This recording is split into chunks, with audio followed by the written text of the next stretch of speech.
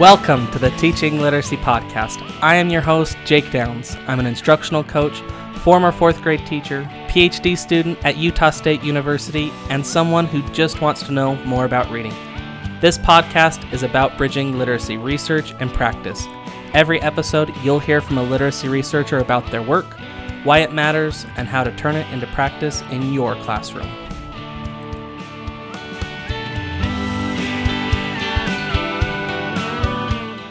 Welcome to episode 21 of the Teaching Literacy Podcast.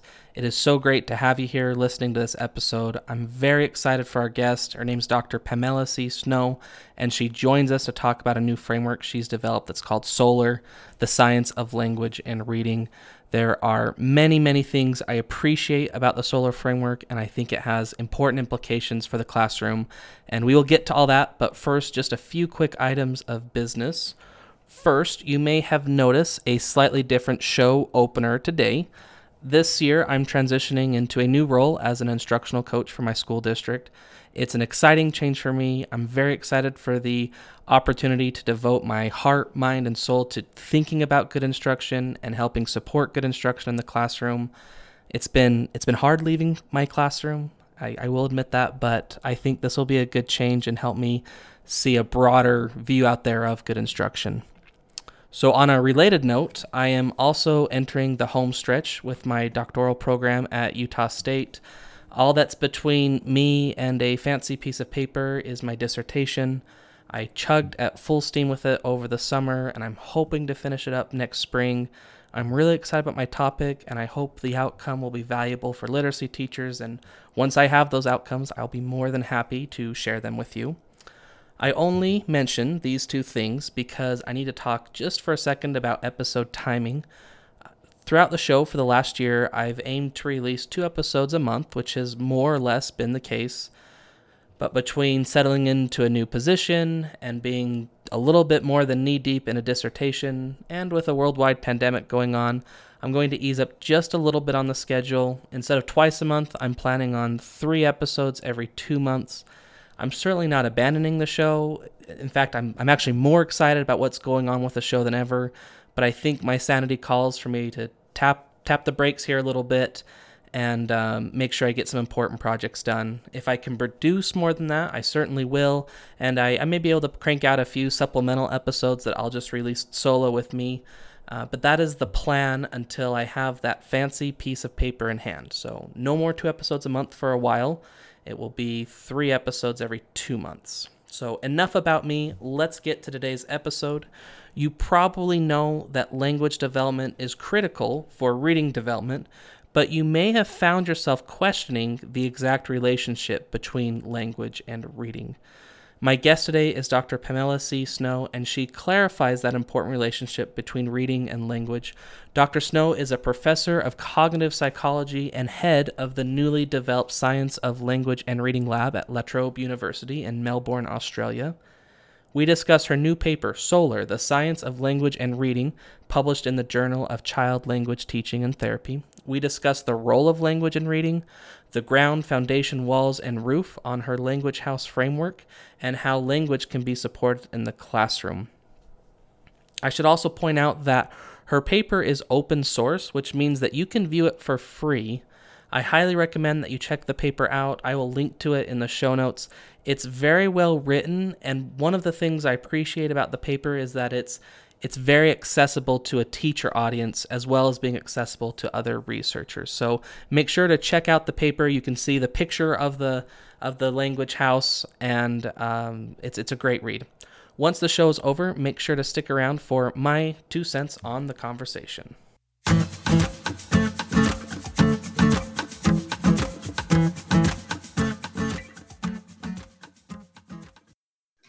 Dr. Pamela Snow, welcome to the Teaching Literacy Podcast. Thank you very much, Jake. It's lovely to be here with you. I'm really excited to talk with you today because we're discussing a recent framework that you published called SOLAR, Science of Language and Reading. And you've been researching oral language skills for nearly 2 decades now. When and why did you first become interested in how oral language influences reading skills? I've actually been doing research in this area for more than 2 decades, just to date myself a little bit. Well, as a speech language pathologist, I guess I've always had a deep abiding interest in language skills, but it was really the research that I commenced in 1999 on young people in the youth justice system that got me thinking about the role of language in educational attainment and oral language. And I guess if you sort of metaphorically peel the onion, if you're going to talk about the role of language in educational attainment, then you've got to talk about the role of language in the transition to literacy, to reading, writing and spelling. And of course, what I started finding when I was turning over the rocks in that space was highly problematic and a very contested space, as I'm sure you and your listeners are well aware. I really like that in this paper, in the framework that you're providing, you really try to outline very clearly the role of language in literacy development. And you note that the two are closely and interrelated development domains, but you also point out that the acquisition of each, the acquisition of language and the acquisition of reading proficiency, that they develop in different ways. So can you compare and contrast for us how these two can be so closely related, but how their development is different? That's an excellent question. I guess I would defer here to, amongst others, the work of David Geary, who has proposed what he calls an evolutionarily informed theory of child development, where he makes a distinction between developmental domains that he calls biologically primary and those that he calls biologically secondary. So oral language skills fall into the biologically primary category. So they are skills that, barring exceptional circumstances, children are going to develop. So clearly a child who is profoundly hearing impaired or who has severe autism or severe intellectual disability, there's going to be significant restrictions around that. But if we just deal with typically developing children for a moment, there's a biological evolutionary imperative around the acquisition of oral language. Reading, writing and spelling, on the other hand, are human contrivances that clever humans developed some, we think, 6,000 years ago, because it was realised that there was a value in having a record that was longer lasting than the spoken word in order to be able to share information, to transact business and so forth. So the written word was developed. And that evolved out of the fact that we humans had already mastered the use of the spoken word.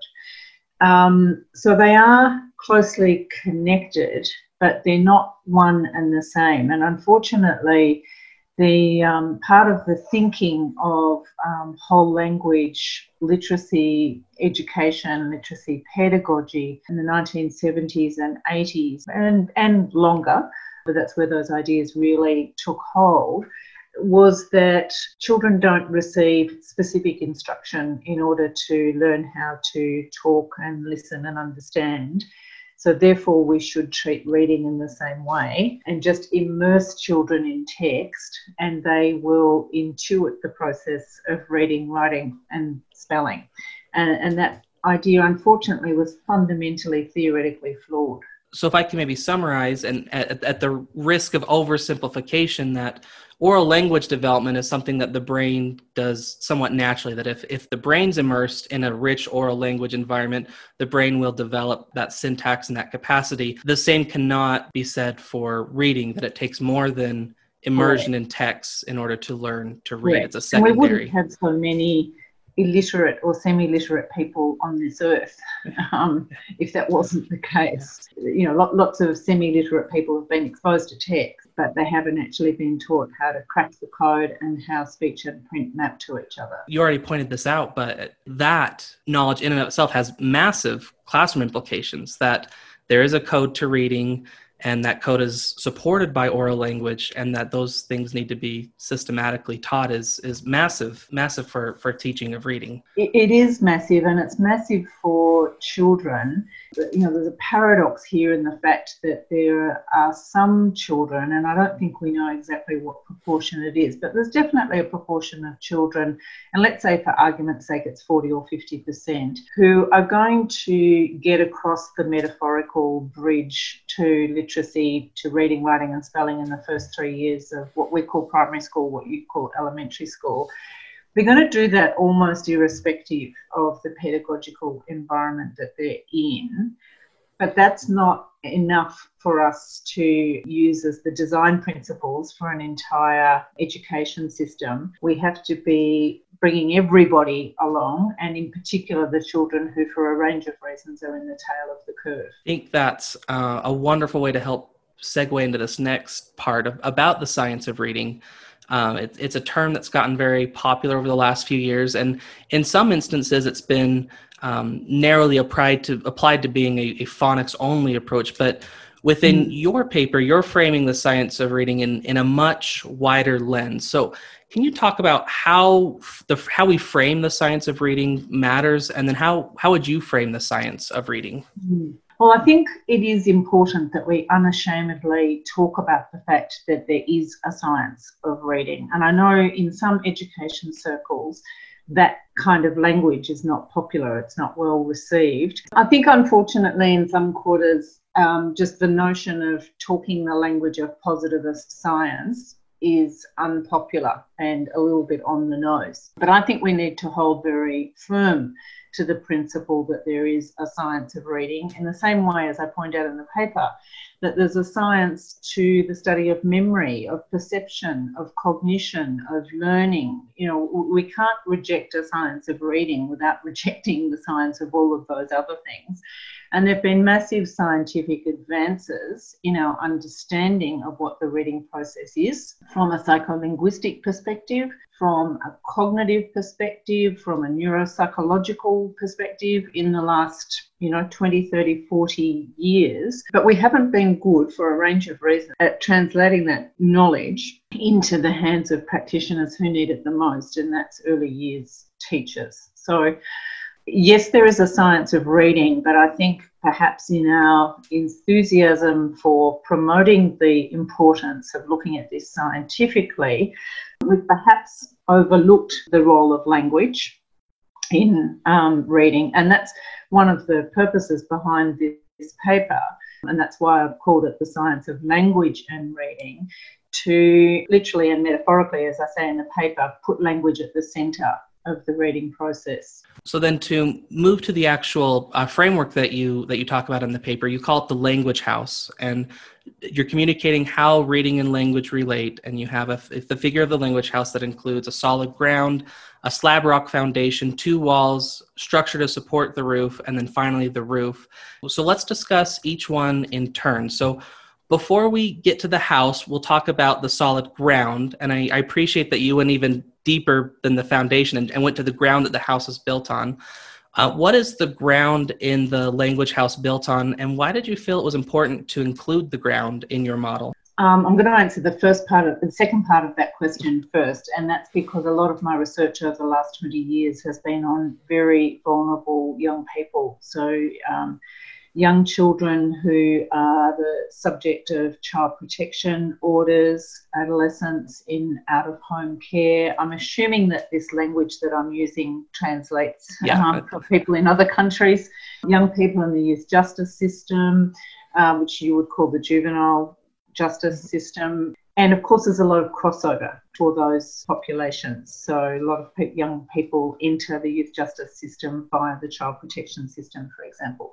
So a lot of my reading and thinking in the last 20 years has necessarily been about risk in early childhood and vulnerability, and what it means for children to be exposed to various kinds of maltreatment in their early lives, well before they get to school. In some cases, of course, that adversity occurs in utero when infants are exposed to toxins. Fetal alcohol spectrum disorder is probably the most obvious example there, but other substances as well. And of course, we know that there are long-term adversities for infants of their mother just, being highly stressed and experiencing poor nutrition during pregnancy.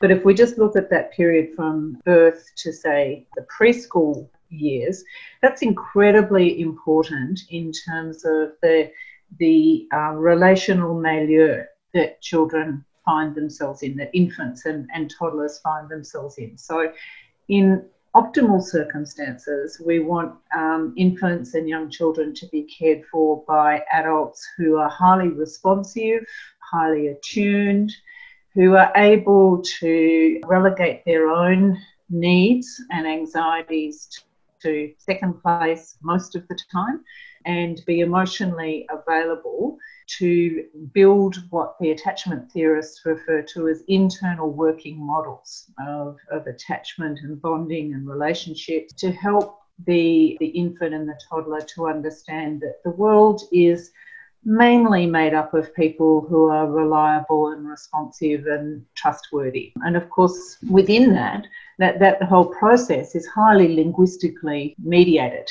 When we soothe an infant, we do so using words, songs sometimes, but there's a lot of words there. As children move into toddlerhood, we give them verbal labels for their affective states, their emotions. So we help them to organise, and we give them the beginnings of emotional self-regulation by giving them verbal labels for emotional states: angry, upset, disappointed, frustrated. It's much easier to manage an emotion when it has a name and it can be talked about and discussed. So there's a lot that goes on, and the developmental psychologists, of course, talk about the importance of that occurring in a serve and return kind of framework. And we know that that's very important for, not especially love this term, it's a shorthand term, but I'll use it, the wiring of the infant brain. So what we're talking about there really is the creation of neural pathways that become more efficient because they're used more and more. When adults are responsive and when they're child-led, they're providing emotional warmth and attunement, as well as lots of fabulous, rich language stimulation as well. I think this is a pattern that we'll also see when we talk about the strong foundations, but I think when folks think of language, they almost conflate it with vocabulary of just knowledge of words, but you're arguing that language is at the center of how we develop secure relationships and how we are able to self-regulate. And it's this huge framing for how we see the world. And that's obviously going to affect how not only our relationships develop, but also that reading development down the line. Absolutely, absolutely. And just having the simple act of having a word to describe how you feel is very powerful. It's very powerful for us as adults. And I don't think I referred to this literature in this paper, but there is actually a literature on a construct called alexithymia, which is a lovely word for the word nerds out there. So the prefix a means lack of, lexi means word, and thymia means feeling. So alexithymia is the state of not having words for feelings. And we know that there are certain clinical populations in whom that is more prevalent. And I've reported it in a youth justice sample as well. So yes, vocabulary is important for all the reasons that we all know and agree, but it also has a deep connection with feeling states and self-regulation. That is fascinating. That could be a whole podcast episode in and of itself, maybe for another day, but we'll move on to the strong foundations of the house. Again, when we think of early reading development, some folks might be thinking of, learning letters in preschool, or maybe being able to, correspond a letter with a sound. But you go earlier than that. When does reading development actually start, and what are the critical characteristics of that early reading development?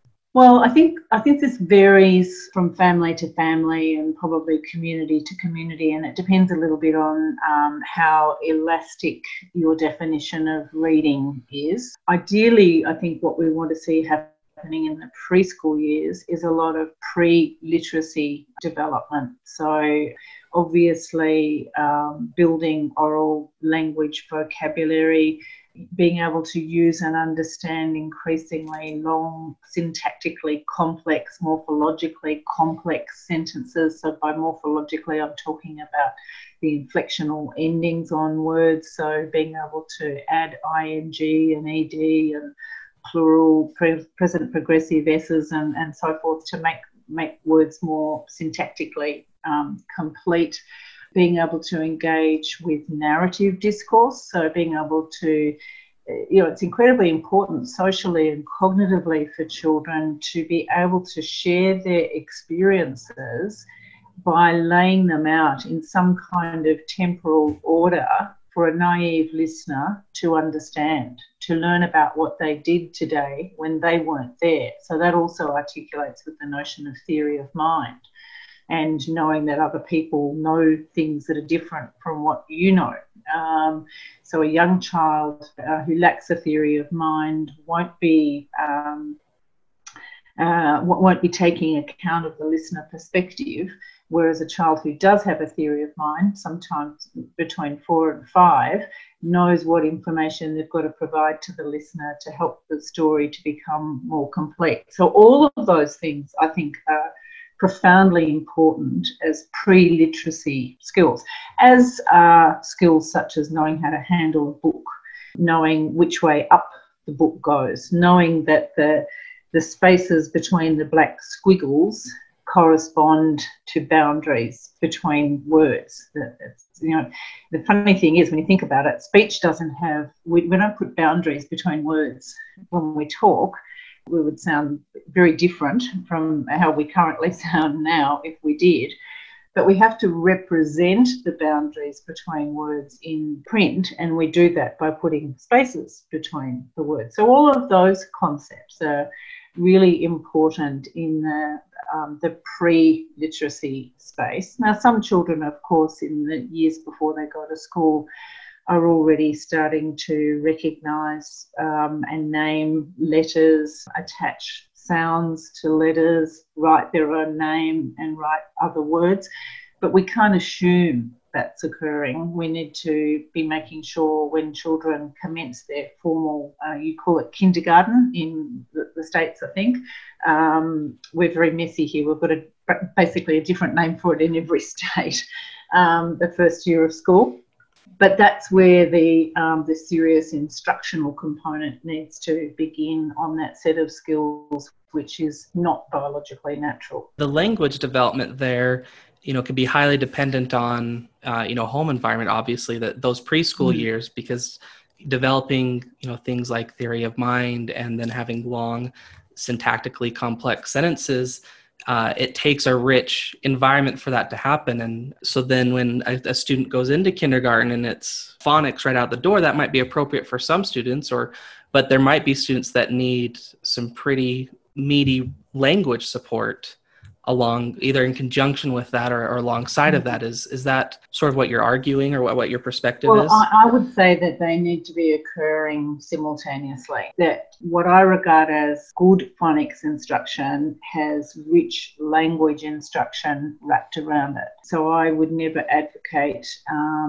teaching decoding skills in a way that's divorced from meaning. So when a teacher is working with novice 5-year-olds, teaching the process of, perhaps they might be putting some letters together. They might be working with magnetic letters and rearranging them and making words, some of which we would call real words, some of them might not be. But, let's say they arrange the letters S, A and T into the word sat.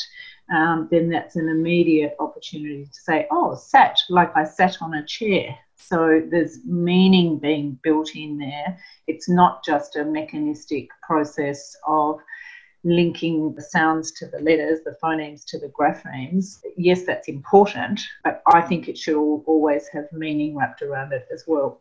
Thank you for pointing that out. That's something I've noticed across multiple podcast episodes I've done, is different researchers, and we've talked about different things, but it seems that's a pattern I've picked out, is when concepts are isolated from other language and reading concepts, that they lose a lot of their efficacy, because reading's a very independent act. You can't, if you are a great decoder, that doesn't make you a great reader. That it takes all of those things to make an expert reader. Correct. And also to create the motivation in children to read, to see it as a worthwhile activity. So then, moving on from our strong foundations, you have 2 walls that are coming up on either side of the house. And the one side is the home language environment, and the other side is the instructional environment wall. Mm-hmm. Quite a bit of time talking about the home environment, but you state that language development continues through these serve and return exchanges. And we mentioned that earlier, but how does that continue to spur on language development through the early elementary years? We all recognise that the preschool years are a period of what's sometimes referred to as a language explosion. There's a massive amount of development of language. If you look at the whole lifespan as a continuum, there's a lot of language development happening in the first 5 years of life. But of course, language continues to evolve. It's a lifespan issue. But it continues to evolve very significantly across the primary, elementary and secondary school years. It's still incredibly important that children are acquiring new vocabulary once they get to school. So the tier 1, we often talk about vocabulary in terms of 3 tiers. Tier 1 being the sort of garden variety, everyday words that are very, very high frequency and make up the business of everyday conversation, particularly between adults and children. So they're the sort of operational vocabulary that gets the message across and does the job of transacting the business of life. Tier 2 words are perhaps moving into more specialised language of instruction. And tier 3, as I said, are the more sort of subject-specific words that are associated with particular parts of the curriculum. One of the, not by no means the only, but one of the best ways for children to be acquiring vocabulary is for them to be hearing words and hearing words in context and having the concepts that those words refer to discussed and unpacked with adults. So they're not being given a list of words to go home and learn in a decontextualised way. They're experiencing and encountering words in a rich contextual fashion and then having conversations that bounce off from that point about what that word is and what it means. And also having opportunities to experience the polysemous nature of words, the fact that many words have quite different meanings, or for us on the surface in 2020, what look like quite different meanings. Historically, we can often trace back how those apparently different meanings came into being. An example I often use when I give presentations about this is the word funny. If you said to a 5-year-old, "Oh, that's a bit funny, isn't it?" Now, they may only have one understanding of funny, then that's the amusing. And they might not understand why you said that it's a bit funny if you mean that it's a bit odd or hard to explain. But that's an opportunity then, if they say, well, why do you think that's funny, to explain that this is a word that has another meaning. So it's a word that pays the rent twice.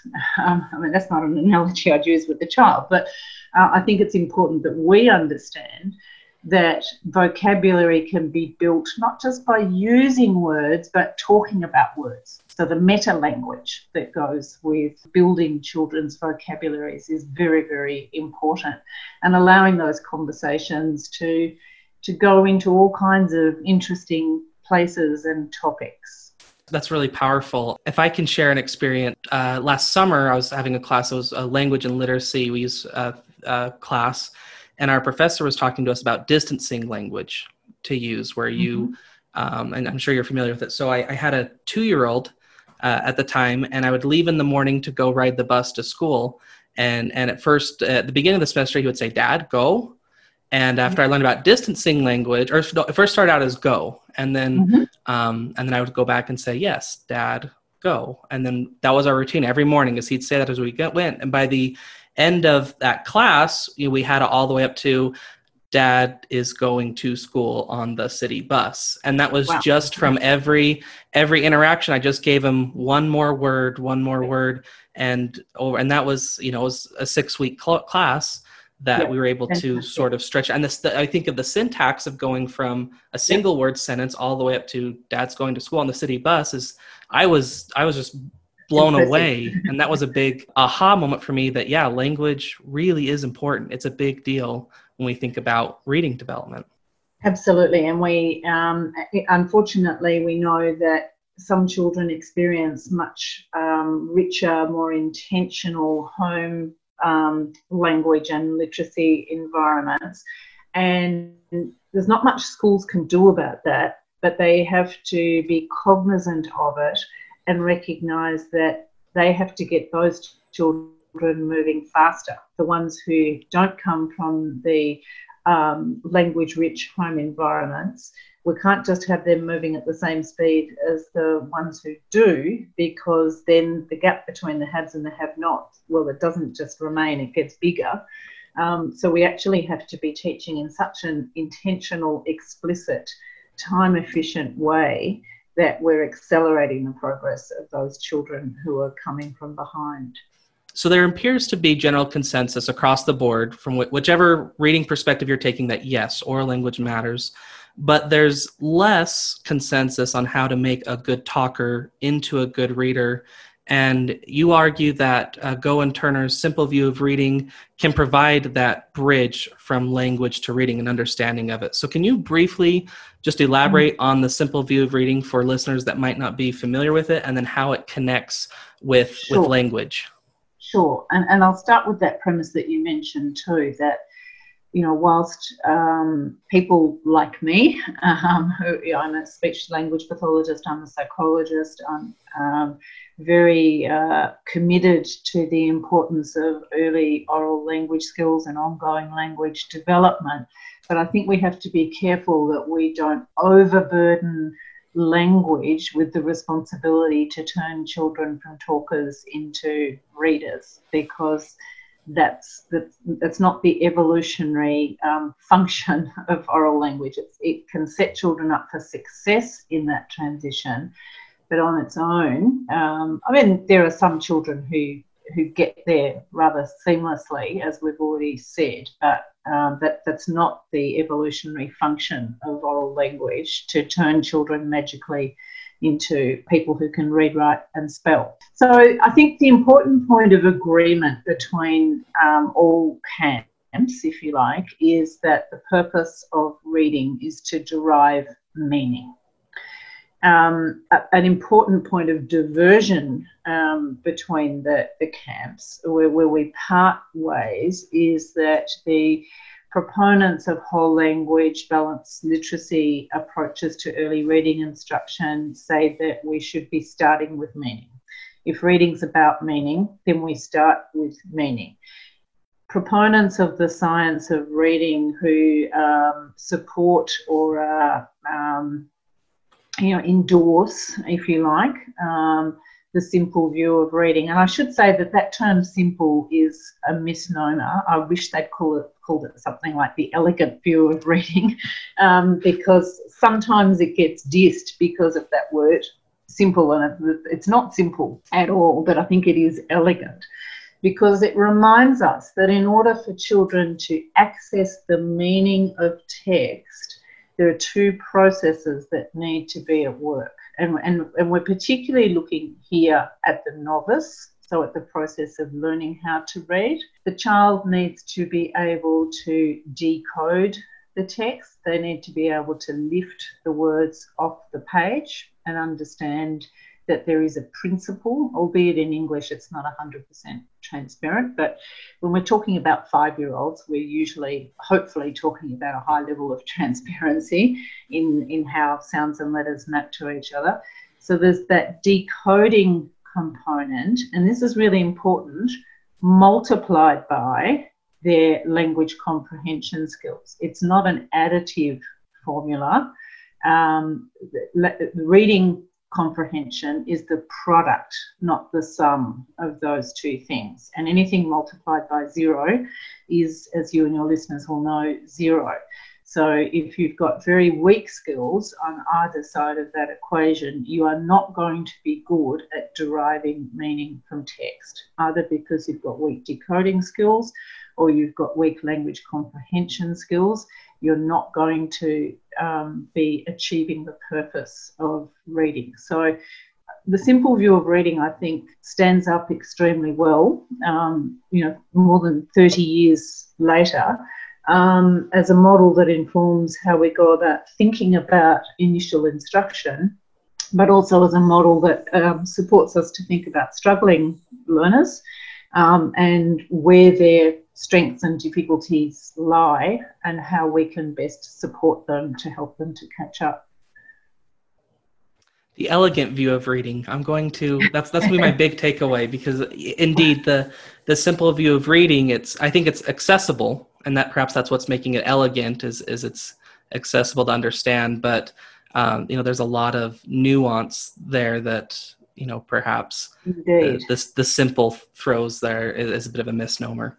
I agree. So if we talk about the support beam that's holding the roof up, one of the strengths of this model, I think, is that it's somewhat developmental, that it's framing things from infancy into adulthood. And so the Language House has a structural support beam and a roof, and they represent the role of language and literacy to engage in mainstream society. So what role do you see literacy and language playing for how we interact with society in the 21st century?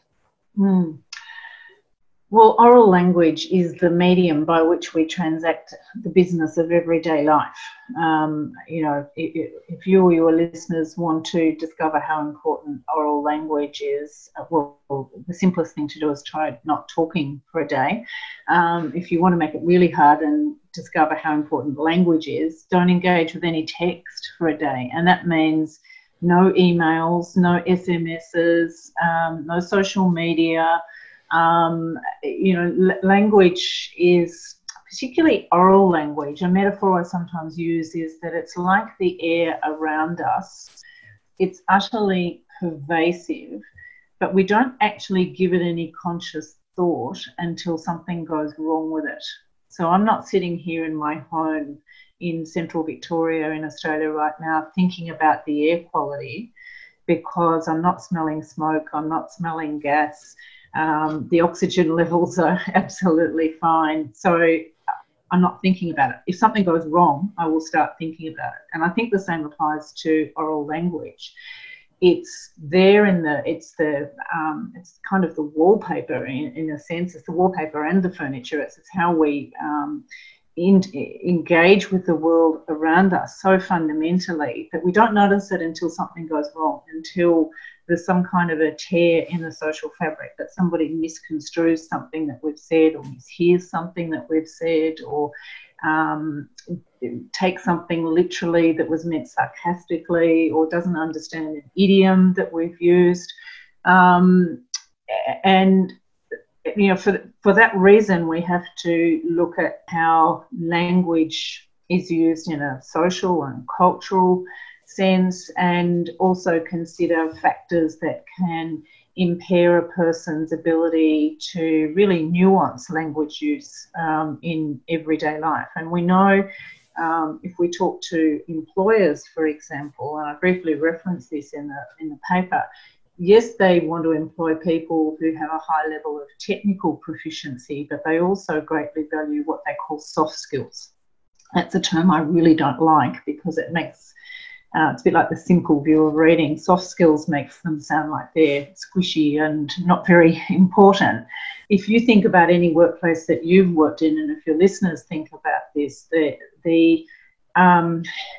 difficulties in the day often relate to how we engage with other people, either face-to-face or via email, typically in the workplace, and feeling that other people don't get it or misunderstand something or misconstrue something or leave out an important information that's important from another person's perspective.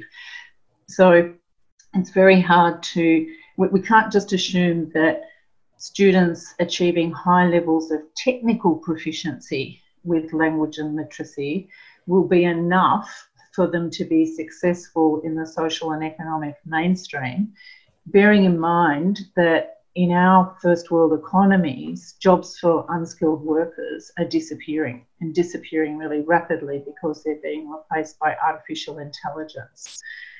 So it's going to be harder for less linguistically and academically competent workers to find employment. So having good social cognition skills is going to be even more important. So frequently we refer to, the end goal of reading is comprehension, but you might argue that the end goal of reading is comprehension for productive functioning in society or something similar to that. Yeah. It's much deeper, I think. Yeah. So we've built this house. We've gone all the way from ground to roof, and there might be a few teachers out there feeling overwhelmed with being able to support the language and literacy needs of their students. So maybe we can spend a few minutes bridging to practice. You argue that speech and language therapists in the schools are uniquely positioned to help support early reading and writing support. How can a teacher use the speech language pathologist at their school more effectively? Look, that's a great question, and the answer will vary, I suspect, from district to district and school to school. But if we think about a response to intervention framework, and I'm making a pyramid with my hands here, and I think most of your listeners would be familiar with the notion of RTI, response to intervention.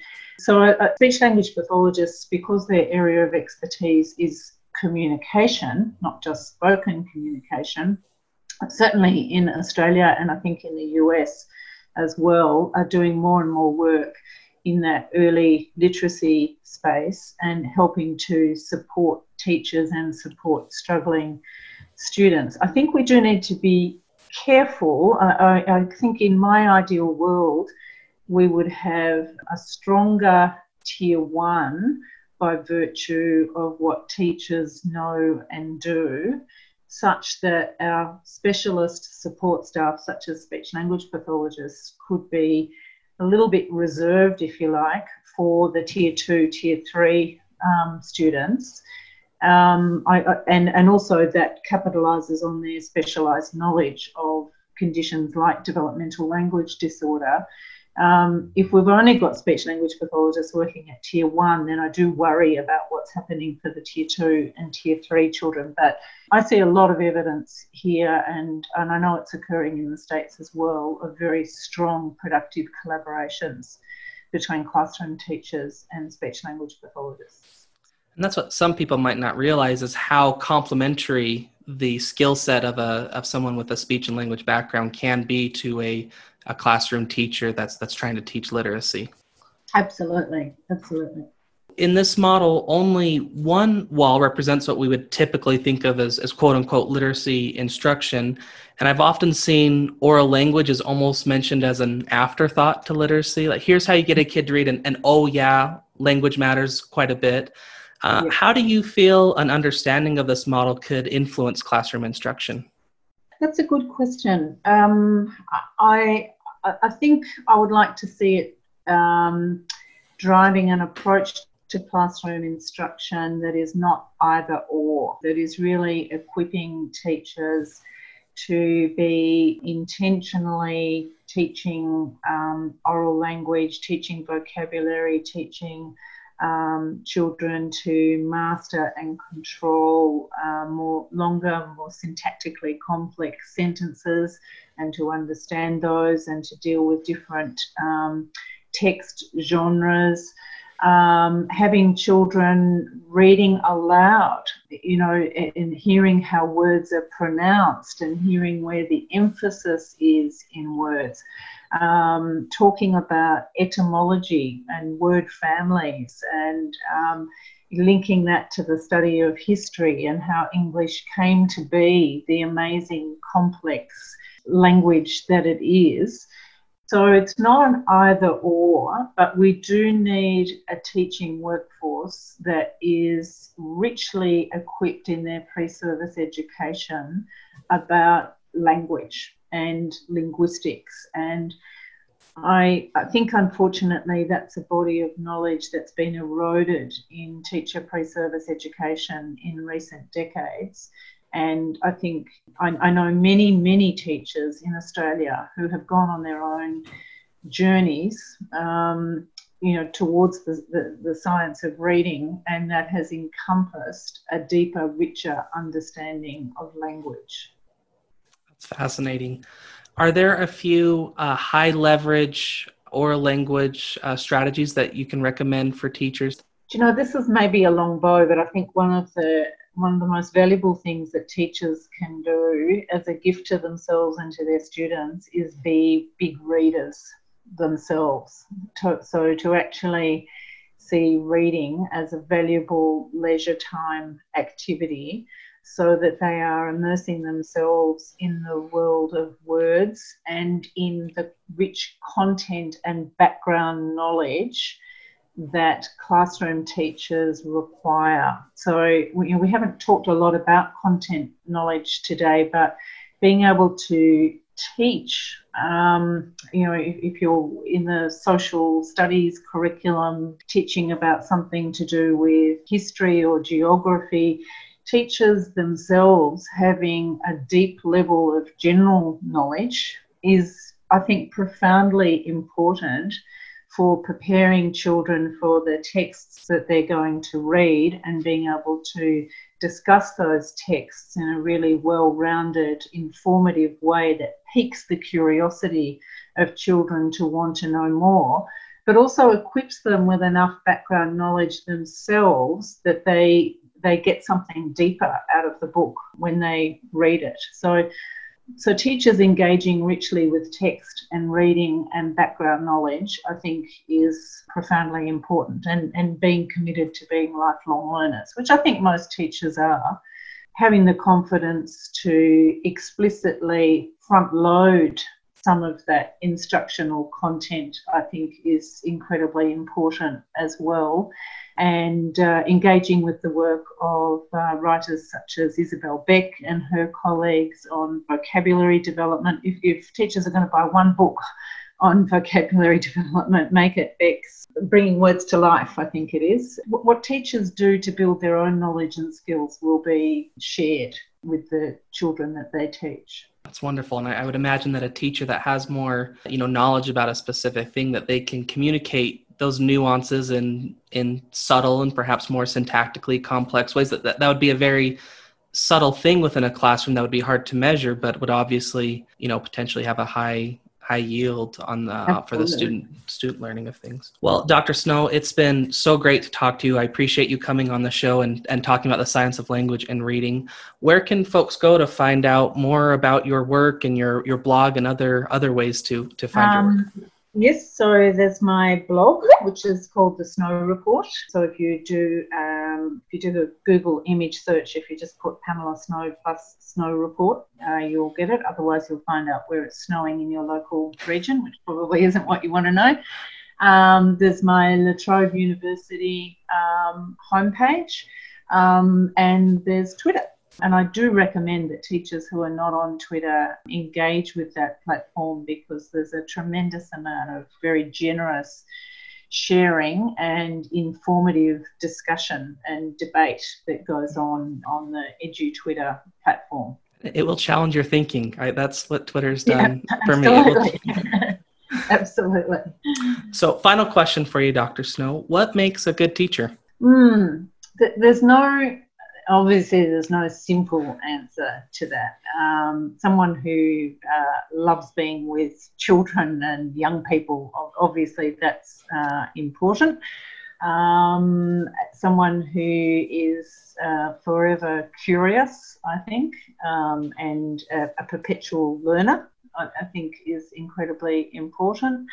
Someone who is a critical thinker and is willing to question their assumptions and cognitive biases, because we all have them, and to reflect on practice. Someone who is persistent and can stay the course in the face of, I think, enormous challenges. I think it's an incredibly complex and sophisticated craft. Teaching, it requires high content knowledge, but it does require a particular disposition as well. And the content knowledge and critical and skills, technical skills we can teach, dispositions are harder to convey. And I guess that's part of the reason that some people go the distance and some people don't. Dr. Pamela Snow, thanks for joining us on the Teaching Literacy podcast. Thank you very much for having me, Jake. It's been an absolute pleasure.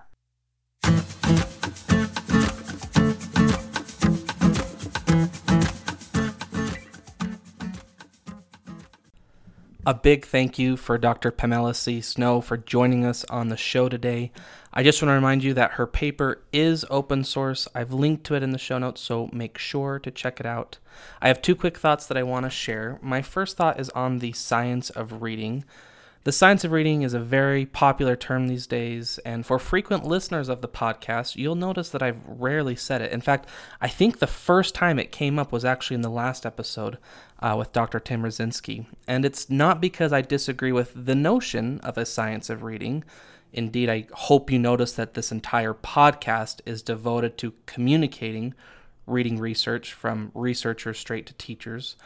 But I haven't used the term because there's a few mostly minor squabbles I have with how the term is being applied and used. So I've stayed aloof. One of those squabbles deals with the focus of the science of reading.